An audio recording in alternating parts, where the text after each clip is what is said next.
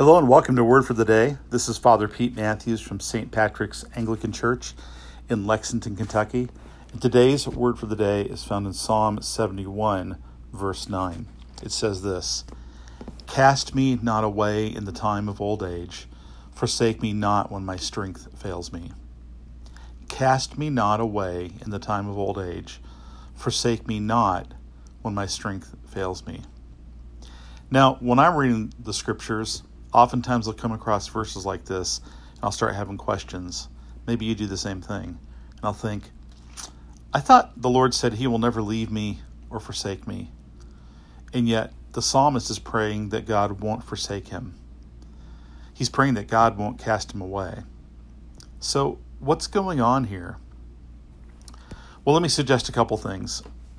One, that's just an honest expression. Right? So we live in a world where people get forsaken, people get cast away, and we have to walk by faith and not by sight, and we don't see God.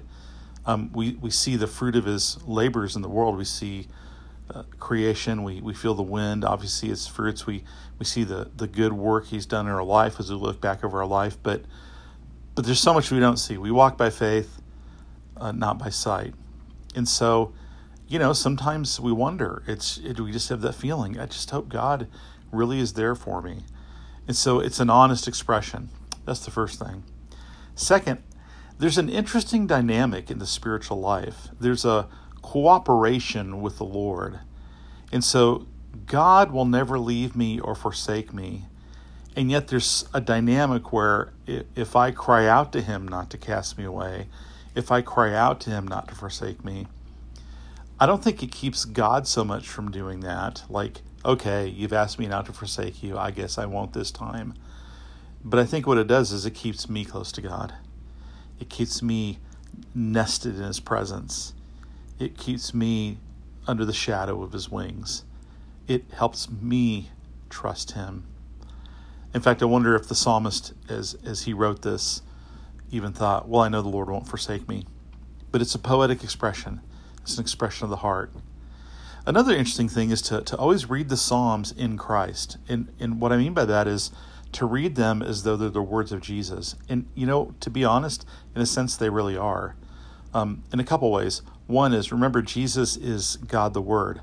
The second person of the Trinity, God the Son, is the eternal Word.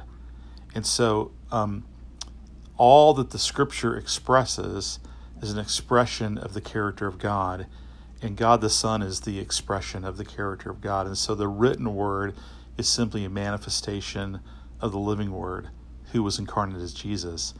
So God inspired these Psalms, and so they are an expression of God's heart. Therefore, they are an expression of Jesus' heart.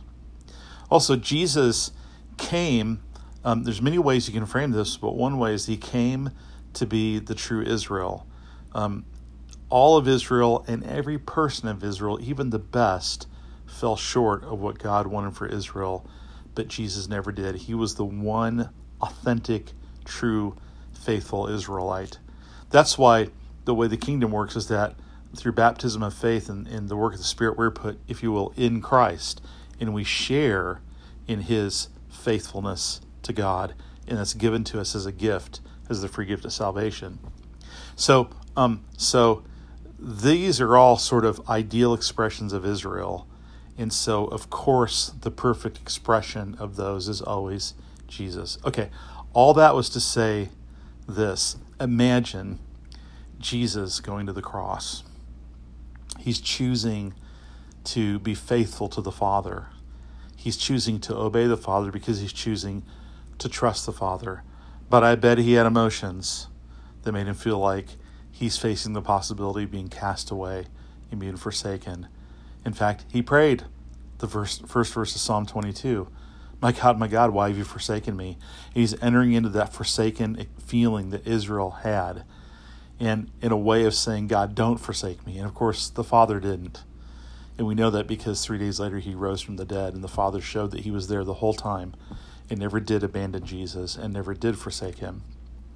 So, anyway, I don't have a real pithy, practical, on the ground thing to do today in light of that verse, and other than just to say, you come across things like this in your reading, you may wonder how to think about them. And that's sort of the way I do it. Maybe you find that helpful. Hope you find that encouraging. God bless and have a great day.